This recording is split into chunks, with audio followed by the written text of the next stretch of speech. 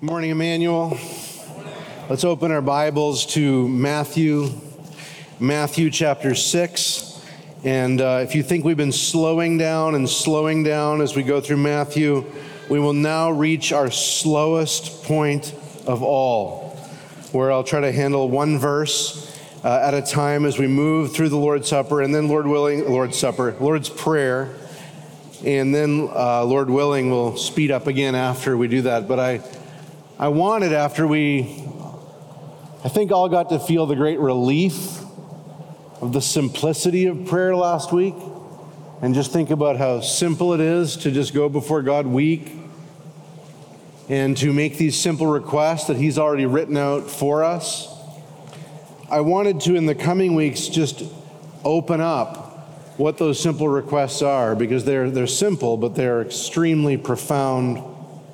And it's no stretch of the imagination to call them world-changing and definitely soul-transforming.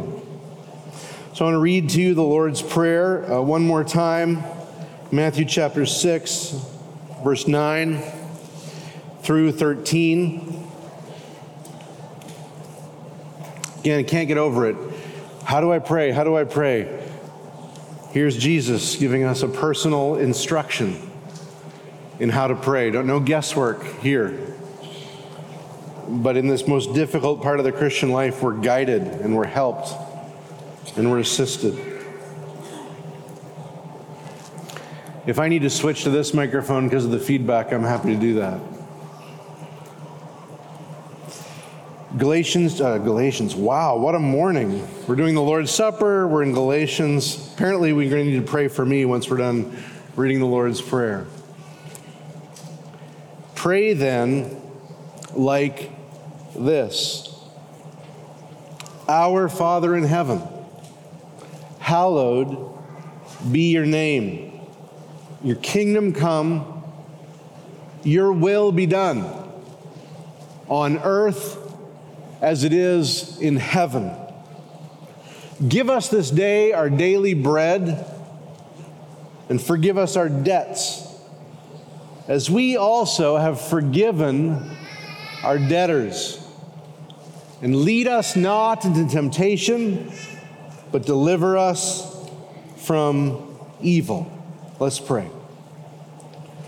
Lord, you have persuaded me day by day over the last few weeks that the greatest need of Emmanuel Baptist Church, of the church across the world, and of my own soul is the answer to this prayer, that you would hallow your name. That is my biggest problem as I struggle with sin in this life, and it's our biggest problem. It's certainly the biggest problem in the world, that your name is not hallowed.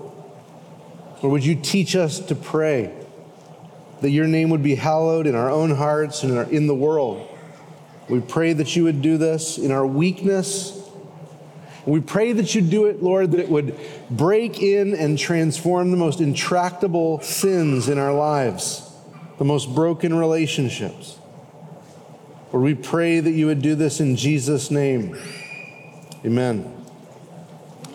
You know, every now and then, a pop culture moment comes along in just a blip of time, and that moment gives us a glimpse into what is going on in our culture at large. Little moment, big picture. About 2 weeks ago, one of those little moments happened on my personal favorite game show. Not that I have a lot of game shows I love, but I do love Jeopardy.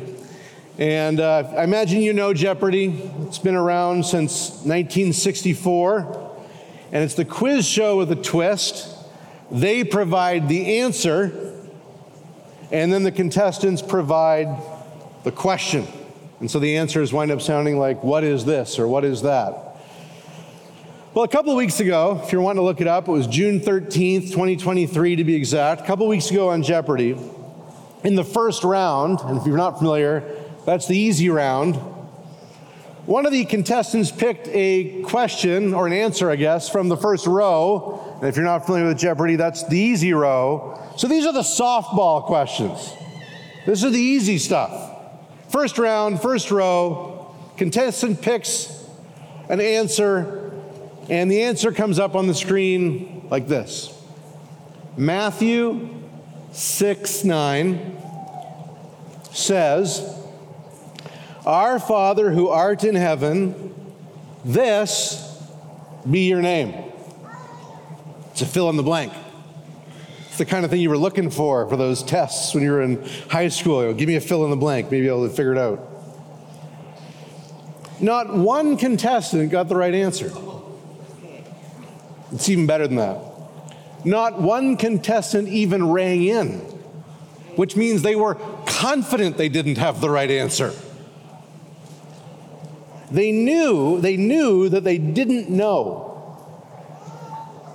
The Matthew 6:9 prays, "Our Father who art in heaven, hallowed be thy name." And so the good geniuses at Jeopardy had no idea how to finish this verse, the very first verse that we're focusing on this morning. And in this one little moment, we got a glimpse into a pervasive cultural reality. And honestly, if we're honest, pervasive church reality. And that's the reality that people do not know the Bible anymore. And if you're thinking, well, I knew it was hallowed, let's set the bar a touch higher for the church. The reality is that people do not know the Bible anymore. Pollsters actually tell us that over 50% of high school students believe Sodom and Gomorrah were husband and wife, not biblical cities. 12%, so this one's not too bad, of adults believe Joan of Arc was Noah's wife.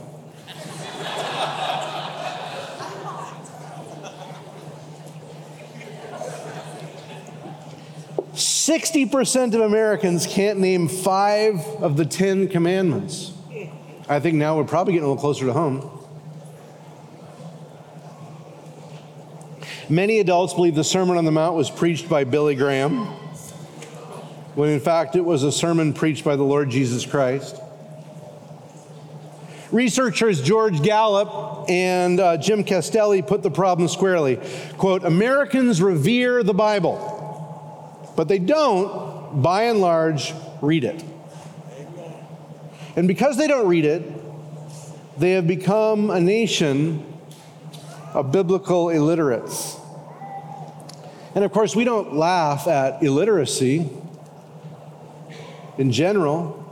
When we find out someone can't read, it's not just a laughing matter, it's a sad reality. And to think that many don't read the book of books and don't know the book of books is not simply a point of Christian comedy, but it's actually a point of mourning for the church and a point of great grief for those of us who've been commissioned to make disciples of all nations and to make the Word of God known everywhere. It's a sad reality. It's one that if you're sitting here and you're kind of feeling like the butt of the joke, like I thought Sodom and Gomorrah were married, it's one that we really hope would be remedied, honestly, in people's lives one Sunday at a time. As church after church after church just returns to the old faithful practice of just spending the bulk of their services teaching what the Bible says. So it's our hope that the shame that was really exposed on Jeopardy would be remedied. Now, what's ironic is that the reason Matthew 6:9 is not known in America is because Matthew 6:9 is not answered in America. It's because the people of God do not often storm the gates of heaven for both themselves, their cities, their culture, and this civilization, begging God, Lord, don't let it be that you could be forgettable, but rather hallow your name. Now, I just think it's amazing how much we are actually like the contestants on Jeopardy. Oh, we know the word. Way to go. You filled in the word.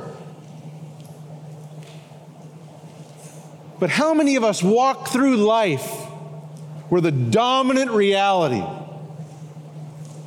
is the deep experience of your own heart, of God's name taking up a holy place in your every thought, word, and action? Knowing which words go in the sentence is the baby step. It's the answer that God gives in the soul that's the treasure. That's what we're after. It's the knowing and the experiencing and the tasting and seeing of God's goodness in hallowing His name in our hearts. And I just want to point out two very simple things from this passage. Two very simple things from this prayer. And the first is that this prayer exposes our heart's greatest need. This prayer that many of us could recite in the dark, blindfolded, spun around backwards, this prayer exposes our heart's greatest need. Just listen to it. Our Father, who art in heaven, hallowed be your name. Now, I want to remind you that right before Jesus taught his disciples to pray, he said something extremely insightful about the human soul. He said right before he gave the Lord's Prayer, he said in Matthew 6:8, your Father knows what you need before you ask Him. The whole Lord's Prayer is built on this premise that the Father knows what you need before you ask Him. And in fact, just a millisecond of meditation reveals that He apparently diagnoses my needs differently than I do. Because when even the godly pray, what we find is that they're dominated by what they need materially. Give us this day our daily bread. If they're walking in deep spirituality, they might be aware of their need for the forgiveness of our sins. Forgive us our debts. If they're at a level of maturity, they might know they're going to need help with temptation and trials. That's all important, right? And I was talking to a brother the other day, and he said, you know, it's amazing. My prayer life is often consumed with my sin. And when that's the case, we actually think we're doing pretty good. Hey, I didn't just pray for the home renovations. But Jesus knocks those requests down to 4, 5, and 6 in the 6 requests of the Lord's Prayer. He's got something way up at the top that we tend to glance over, that we tend to miss. You know, it's interesting. We often were focused on what's God's will for my life? What's God's will for my life? What's God's will for my life? And the assumption when we start our prayers like that is that you're the kind of person that could discern God's will at all. That you'd know what was good for you if it hit you in the face. Without an awareness that if I don't have a hallowed heart, a heart completely consecrated to God, I wouldn't recognize God's will if it was laid out right in front of me. I wouldn't see it as good. When God says to us, your Father knows what you need, and then He begins the prayer with, hallowed be your name, what He's saying is the greatest need you have is heart change. The greatest need you have is that your heart be oriented differently. It's not skill. It's not technique. It's not even ethical instruction. Let me say that again. Your greatest need isn't just to know the right thing to do. And so often in my life, where do I get in trouble? I'll tell you where I get in trouble. I get in trouble doing the right thing the wrong way. Right? I get latched onto something biblical.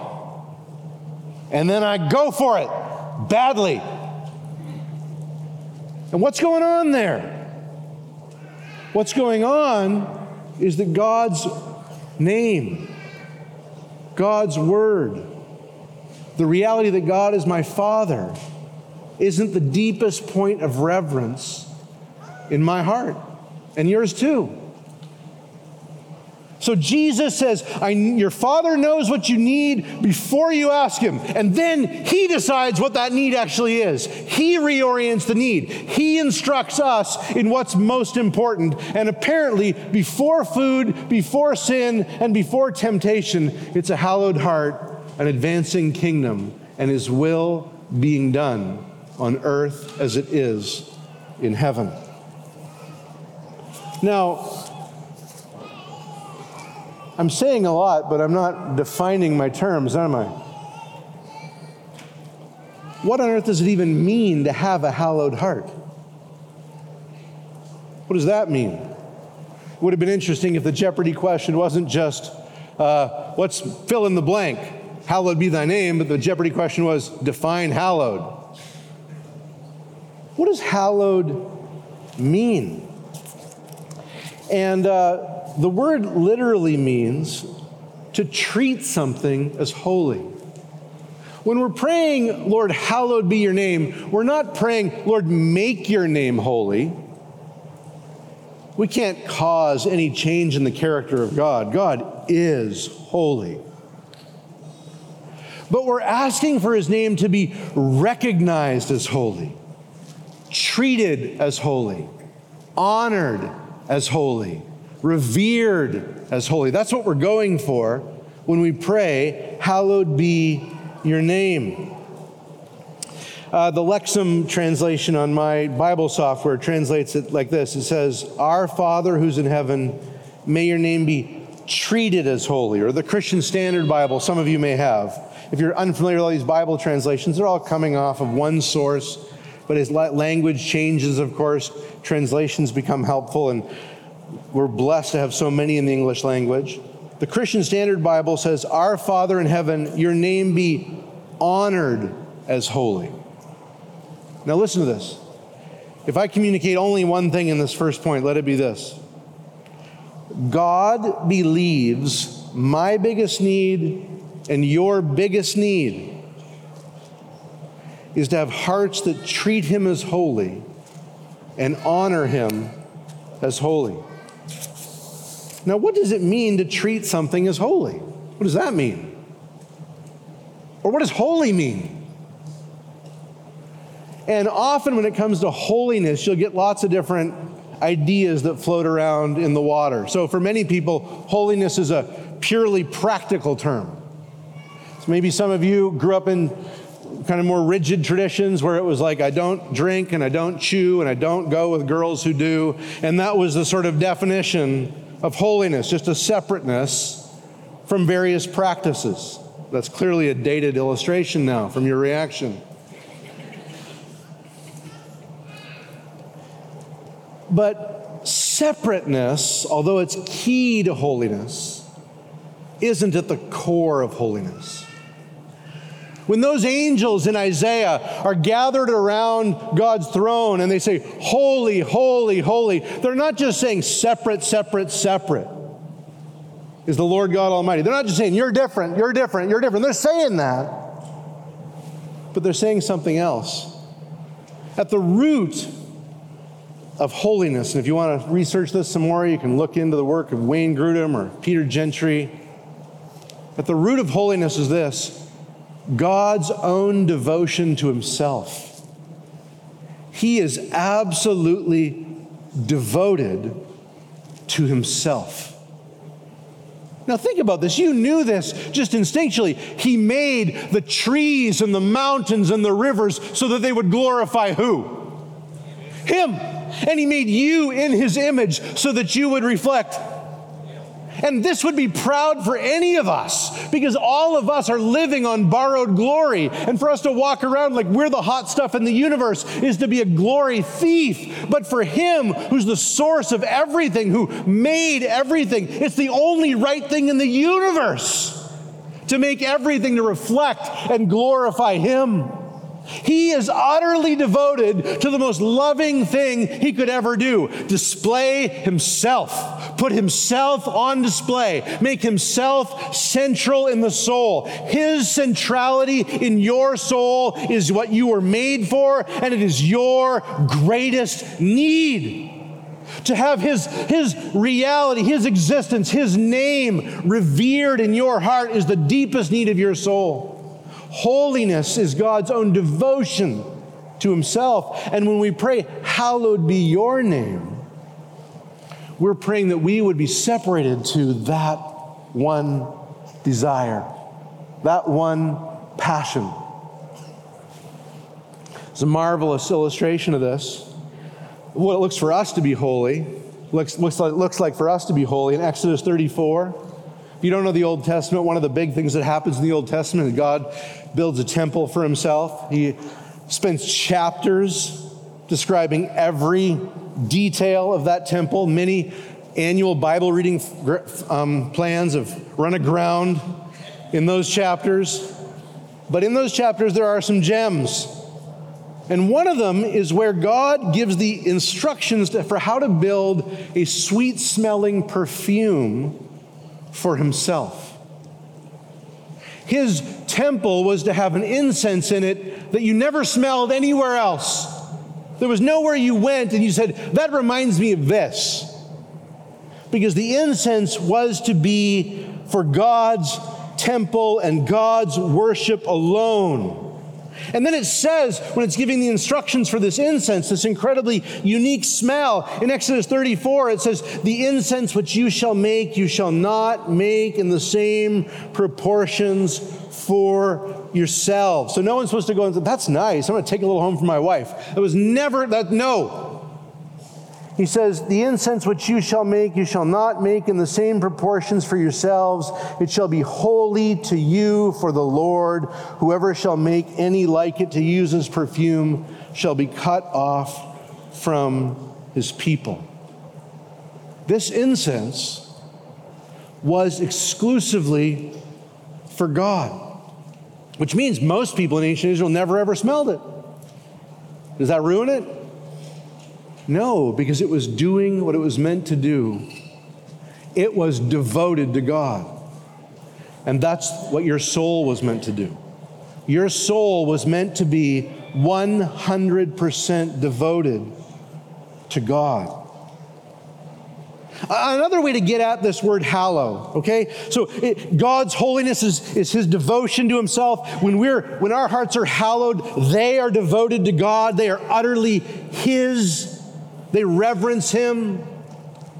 Another way to get at this idea that I find helpful, that I think kind of broadens out your reading of the Bible, is to think about the words that are synonyms, that are words that mean the same thing elsewhere in the Scriptures. Because when you read the Bible, you don't come across hallowed very often. But what you do come across is words like reverence, awe, fear. And they're all getting at the same thing. Jesus is calling us to pray, "Our Father in heaven, reverenced be your name. Held in a holy awe be your name. Fill me with fear," that kind of good fear, that reverent fear, when I think about your name. Now, I want you to think with me about this for a second. Because we can hear that, and maybe you're listening to that, you're like, "That sounds very spiritual. Lots of good Bible words in there. Thank you for that." And we can miss the fact that there is nothing more foreign to our hearts than what I've just described. If you got a little kid and you're like, "Oh man, he's just sort of oriented to God right out of the womb," you're wrong.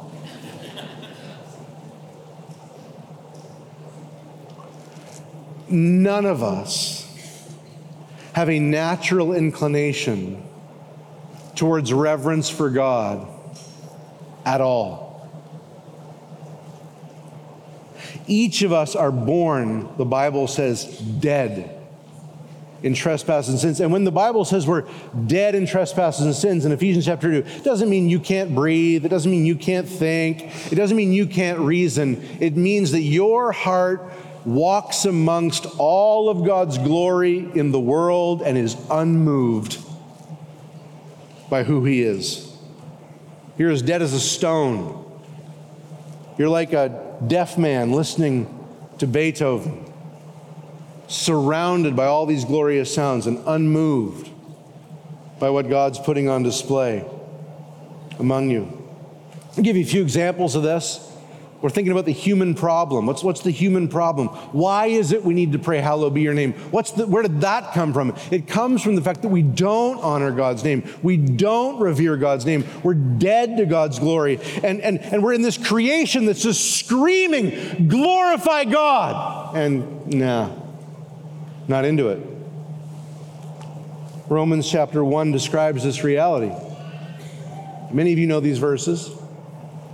His invisible attributes, namely his eternal power and divine nature, have been his eternal power and divine nature have been clearly perceived ever since the creation of the world in the things that have been made. So they are without excuse. For though they knew God, they did not. Here's our idea: honor him as God, or give thanks. This is the global problem. The global problem is that even though the heavens declare the glory of God, people walk through the world and they're not interested in glorifying God. They want to make a name for themselves. They want to make a name for their family. They want to buy something shiny. They want to experience something erotic.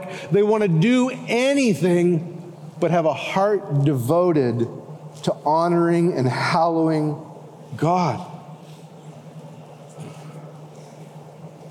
Let me read you one more passage from the book of Romans. It's a passage that describes the human condition. Again, a very famous passage. It's describing the human condition. What is wrong with the world today? That's a question on everyone's mind. What is going wrong? We're in a unique season where everybody agrees something is going wrong. What is it? The Christian answer always goes down to the heart. And in Romans chapter 3, verse 9, it says, none is righteous, no, not one. No one understands, no one seeks for God. All have turned aside. Together they have become worthless. No one does good, not even one. Their throat is an open grave. They use their tongues to deceive. The venom of snakes is under their lips. Their mouth is full of curses and bitterness. Their feet are swift to shed blood. In their path are ruin and misery. The way of peace they have not known. Listen to this. There is no fear of God before their eyes. Here's the problem. Listen to me. Here's the problem.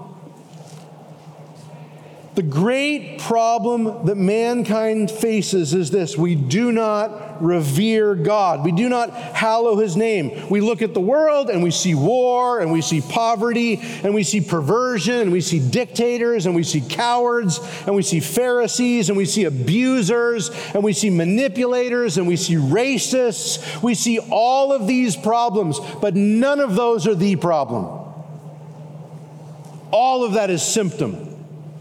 All of that is downstream from what's rotten at the source. The human heart does not regard God. The human heart does not revere God. The human heart is sometimes willing to go to church. The human heart is sometimes willing to say, Jesus seems like a great ethical teacher. The human heart is willing to do a million things that even look religious. That's why most people on earth are religious. But what the human heart does not ever do by nature is say, I am a sinner against this God.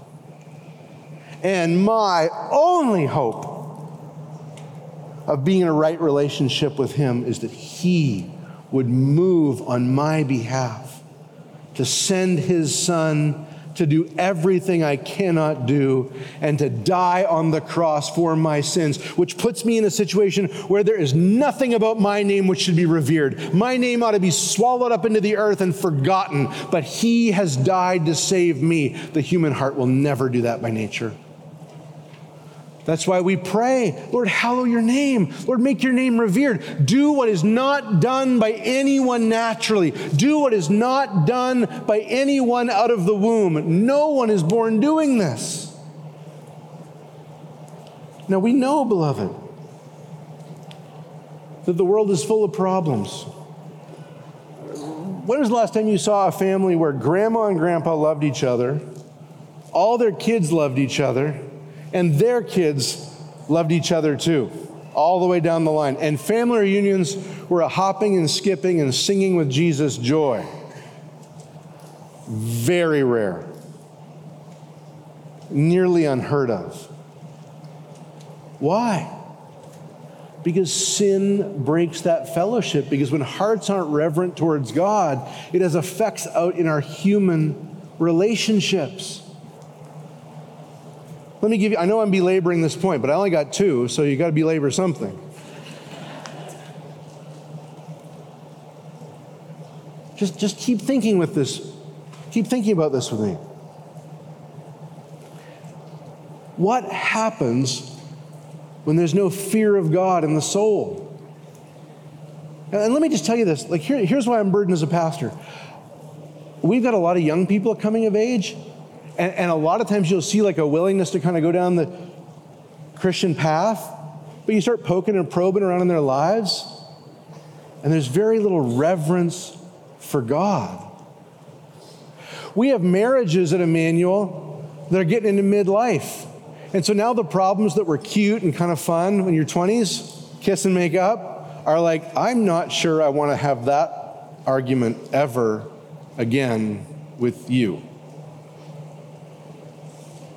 And the only way that kind of life gets sustained, the only way godly living gets sustained is if there's a reverence for God that's bigger than the circumstances and bigger than the sins. There's something gripping the soul that guides the soul and moves the soul to follow God in all circumstances. This is the great need. Listen to what happens without the fear of God. Psalm 36, verse 1, transgression speaks to the wicked deep in his heart.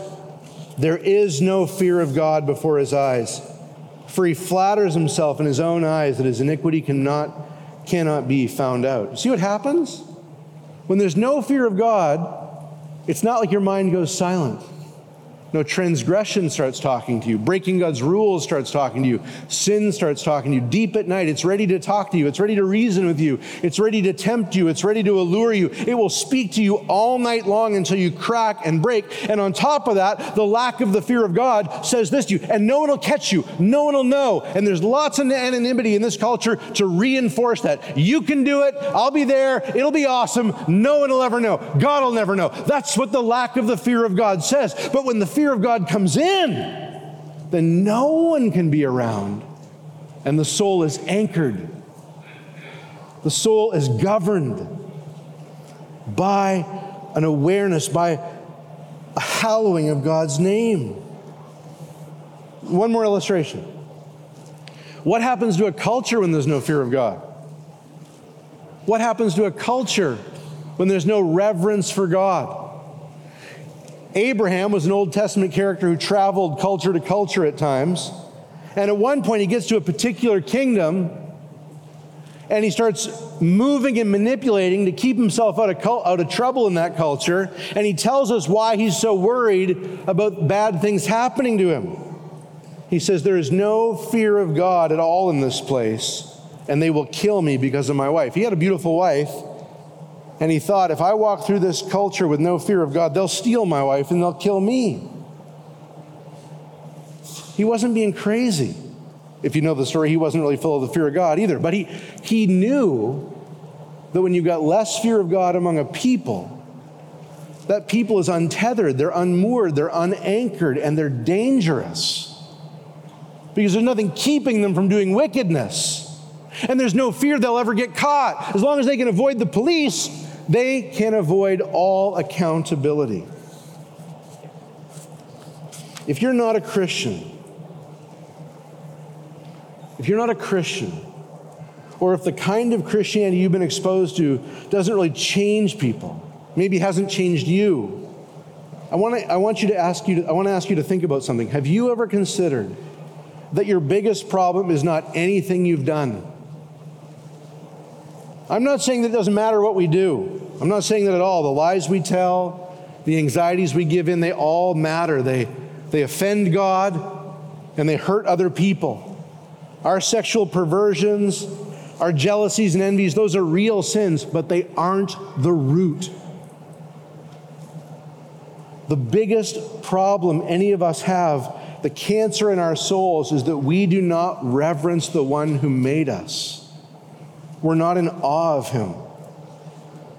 We can walk among mountains and trees and skyscrapers and parks, and we don't worship unless God does something supernatural in our hearts. And Christians, if you're interacting with kids or neighbors or friends, if you're aware of the nations where other gods are worshiped, you have a critical role to play in changing that. That's why this prayer is there. Hallowed be your name. That's what we're praying for. It's an evangelistic prayer. Hallowed be your name. It's a missionary prayer. Hallowed be your name. It's a pastoral prayer. Hallowed be your name. It's asking for the one dominant thing that needs to change, and it's aware that there's nothing we can do to change it. Anyone good at taking out there might be a couple people here who could take out an actual physical heart and put it back in safely. We praise God for you. But in terms of people who could actually take out the heart of the soul and change it so that it actually reveres God, there's no one. We have to ask God to do that work. It's a work that he alone can do. Well, that brings me to my second point.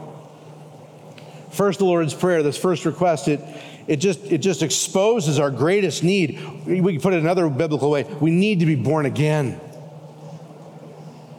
We need to reverence God. We need to hallow his name. We need to have the fear of him placed within us. So this prayer exposes our greatest need, but here's the other thing it does. It highlights God's greatest work. What happens when this prayer gets answered? What happens when we pray for ourselves and for others? Lord, hallow your name. I've already been alluding to it, but it's quite amazing. Now, what I want to do to illustrate for you what happens when God hallows his name, what I want to do to explain this to you is I want to go back to what's called a new covenant promise. And if you're not familiar with the Bible, in the Old Testament, that's the part of the Bible written before Jesus was born, you have these promises given to the people of Israel. There were these promises. Hey, I'm going to do something. I'm going to do something to change this wicked world. I'm going to do something to change people who don't love me and revere me. God kept speaking these words of promise to his people. And what we find when we go back and read those new covenant promises, that ultimately they were promises that he would place that reverence we don't have in our hearts. I'll read you one of these new covenant promises from Jeremiah 32, verse 37. Jeremiah 32, verse 37. They shall be my people, and I will be their God, says God. I will give them one heart and one way, that they may fear me, hallow me, reverence me forever. I will give them one heart and one way, that they may fear me forever, for their own good and the good of their children after them. I will make with them an everlasting covenant, that I will not turn away from doing good to them. And listen to this. And I will put the fear of me in their hearts, that they may not turn from me. I will rejoice in doing them good, and I will plant them in land in faithfulness with all my heart and with all my soul. Do you see what's being promised here?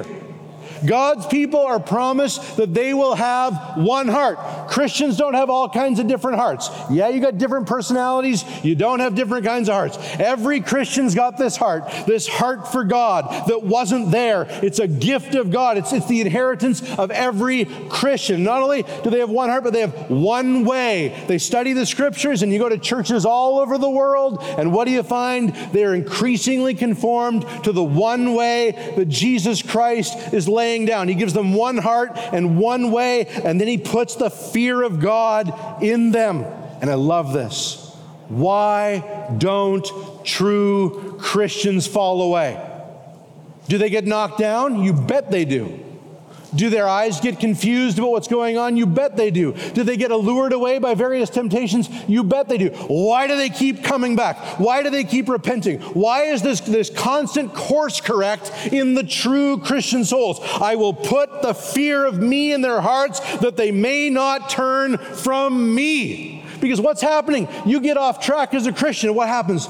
You find that Romans 6 reality is in your soul. I'm a slave of righteousness. I've got to go back. Jesus in John chapter 6 is speaking to his disciples. Everybody's leaving. They don't want anything to do with this guy. He's talking about eating his body and drinking his blood. That's weird. The crowds are dispersing. And he finally turns to his most committed disciples and he says, are you going to go too? And they say, where would we go? You alone have the words of eternal life. That's what happens in the Christian soul. This fear is born. This fear is nurtured. This reverence is there. This hallowing is there. And it guards you and it keeps you on track. So when you go astray, there's this still small voice saying, return to him in repentance and faith and you'll find rest again. Return to him in repentance and faith, and you'll find forgiveness again. There's this constant move of the heart. The Christian is a supernatural person. The Christian is someone who's been changed from the inside out. They've been given a reverence for God. This is just so amazing, beloved. And what's most amazing is that what we reverence, notice this, what we reverence, what we hallow, what we fear is ultimately God's name. Do you see that? Our Father in heaven, hallowed be your name. Now, names are interesting. Pastor Jeff talked to us a little bit about names. Bible names are very significant. None more significant than the names God gives himself. Now, it's interesting. Names sum up the whole of a person. Someone says to you, hey, do you know Ryan? Like, I know Ryan. And that means you know his personality, quirks, and characteristics. You know me. You may have noticed I only need one name. Pretty good with that. It's all, pretty much have the whole of it right there. End of story. Sufficient container for all that character. But God, in the scriptures, is giving himself so many names, because no one of them will hold them. He calls himself Yahweh. Yes, sir. And Yahweh has this idea of I am who I am. Who are you, Lord? If I were to compare myself to anyone, I would only be bringing myself down. I am who I am. Which means he's like a fire that burns a bush and isn't consumed. There's a self-sufficiency to God. I am who I am. And then he also calls himself other names in the Old Testament. He calls himself El Elyon, God Most High. There were all kinds of gods in the Jewish world. There wasn't just one God in the Jewish world. There were gods here and gods there, just like there's gods here and gods there in our world. And God says, listen, I need a name that says something. I'm different than all these gods. They aren't my peers. We don't go for drinks after work. I am the God Most High. I am the one who's exalted above all of these gods. And then he calls himself Jehovah Jireh, which means the Lord provides. He made the cattle on the 1,000 hills. He can deliver the cattle on the 1,000 hills right to your refrigerator on a regular basis. He provides for all of his people. And he's Jehovah Shalom, this self-sufficient God who gives peace, provision, exaltation. And all of these names pale in comparison. They're all subsumed under this name, Father. Father. Everything begins with fathers. Fathers are the seed that bring everything else into existence. And God says, I am the quintessence of fatherhood. Fathers provide, and I am Jehovah Jireh. I am the Father who provides. And fathers in every home are to be honored as the leaders of those homes, because they are just a microcosm picture of the Father who is to be honored above all. God is what happens when a father's presence is there in a home? It brings peace. And so all of these Old Testament names are subsumed under this one name, Father. And let me ask you this: what would happen to your daily life if the dominant reality in your soul is God is my Father? He's going to care for me.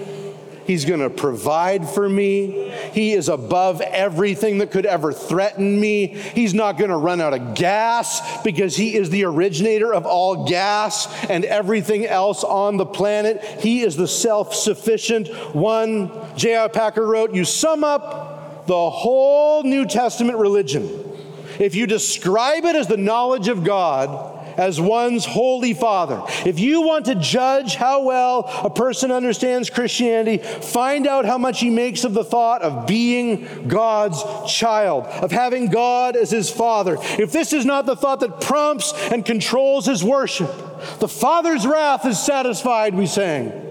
If this is not the thought that prompts and controls his worship and prayers and his whole outlook on life, it means that he does not understand Christianity well at all. For everything that Christ taught, everything that makes the New Testament new and better than the Old, everything that is distinctly Christian as opposed to merely Jewish, is summed up in the knowledge of the fatherhood of God. Father is the Christian name for God. Our understanding of Christianity cannot be better than our grasp of adoption. Beloved, we're picking around at the edges of how people change. We're picking around at the edges of how marriages are fixed and how singleness is thrived in. We're picking around at the edges, tweaking this little sin or that little sin, and there's a place for that. The New Testament does that, but the core, the blazing center is what's wrong in the soul. What is wrong that the soul doesn't regard God's words and God's ways and God's providences and the difficult things He brings into our lives and the blessings He brings into our lives? The difficulty is that our heart doesn't rise up in all of these things and say, Father. Every joy or trial falling from above is traced upon our dial by the Son of Love. It's all coming to us from the Father. There are some of you that have sins that have clung so close for so long.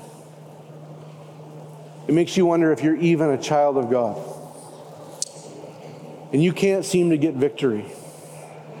And you pray about that sin, and you pray about that sin, and you pray about this sin. And I'm not going to tell you to stop praying about that sin, but I'm going to tell you to knock it down from number 1 to number 4 for a season. You get down on your knees every day and say, Lord, hallow your name. Make the number 1 desire of my soul to be you. Create a devotion in my soul that is all-consuming, that wants you. Make it a reality and not just a theology, to love the Lord my God with all my heart, with all my soul, and with all my mind, and with all my strength. Create reverence in me. Some of you are in marriages that are, humanly speaking, they are without hope. And here's the problem with marriages that are without hope. They often involve 1 or 2 people who think they are without problems. But they're so without problems, the other person is nearly done. Nearly done with you, Mr. or Mrs. No Problems person. And you can't see it. Man, when it gets that bad, the hard part is people can't even see it. Pastors can't make them see it. Friends can't make them see it. Nobody can make them see it. It's evident and obvious to so many people in the room, but you can't see it. How on earth could you ever get to see it? Put reverence in our souls, oh God. Put a fear, put a hallowing, put a deep and abiding reality that God is all in all. The sin is defined by going against Him, and that holiness is defined by being in awe of Him. If you are a husband in a troubled marriage, you ought to be on your knees every single morning. Lord, hallow your name in me. Hallow your name in me. Hallow your name in me. I will not rest until you bless me. Hallow your name in me. And then let the chips fall where they may, as He begins to open up your soul to His holiness. Some of you are in trials. Oh, you're in trials. You're in trials. Why are you in trials? You were a pretty godly person before the trials. I mean, come on, is there that much work to do? What are we doing here? I thought I'd cleared most of this stuff out, but you're, okay, harder again. We're doing this one more time. Repeat. Okay, Lord, thank you very much. I quit doing that years ago, but we're still going to bring a few more trials. Thank you very much. What is God doing? He's working in you. A soul that says like Job, I have declared that which I did not understand. I talked about God, but I didn't have a clue. Things too wonderful for me which I did not know. Job came to the end of his ordeal and he said, I talked about you, but I did not get you. I thought I knew a lot, but there were things about you too wonderful for me. And he goes on and he comes to a place where God's name is hallowed. What if the number one prayer in suffering wasn't get me out? Though that's not a wrong prayer, but not the number one prayer. But the number one prayer was, whatever you're doing here, make your name hallow in my heart and in everyone who sees me. Make the reverence and fear of you, glorify you in all that goes on. If you're not a Christian and you're like, how do I get a vision of the holiness of God? Look no further than the cross of Jesus Christ. Why is this perfect man hanging on a cross? I mean, everyone agrees Jesus was a good teacher. Jesus was a good man. It's not in doubt by and large. Why is this good man hanging on a cross? Because the holy God of the universe hates sin and will not overlook it. And His Son came to take the penalty of sin on Himself. He's on the cross so that you don't have to be. He's on the cross because you deserve to be. He's on the cross because God will not overlook your sin, but He will take it away in Jesus. He will deal with it in His Son. And so in the cross, what you see is God dealing with sin, but in a way that you don't find out God is holy in hell, but you find out God is holy as your redeeming Father who takes sinners into His kingdom. Turn to Him. Turn away from your sin. Turn away from your sin. Don't give it another moment. Don't give it another look. Turn away and trust in Jesus Christ, who paid the wrath of God so that you could be restored to the Father. And Christians, pray every day. Pray every day. Pray for all the world. Pray for every nation. Pray for every lost person that comes to your mind. Pray over and over and over and over again for hearts that seem hopeless, because they are. Pray in hope. Our Father who art in heaven, hallowed be thy name. Father, we thank you for your grace and your glory and your goodness and your holiness. You are our Father, and we pray that we would love you forever because of the holiness you've placed in our hearts. Amen.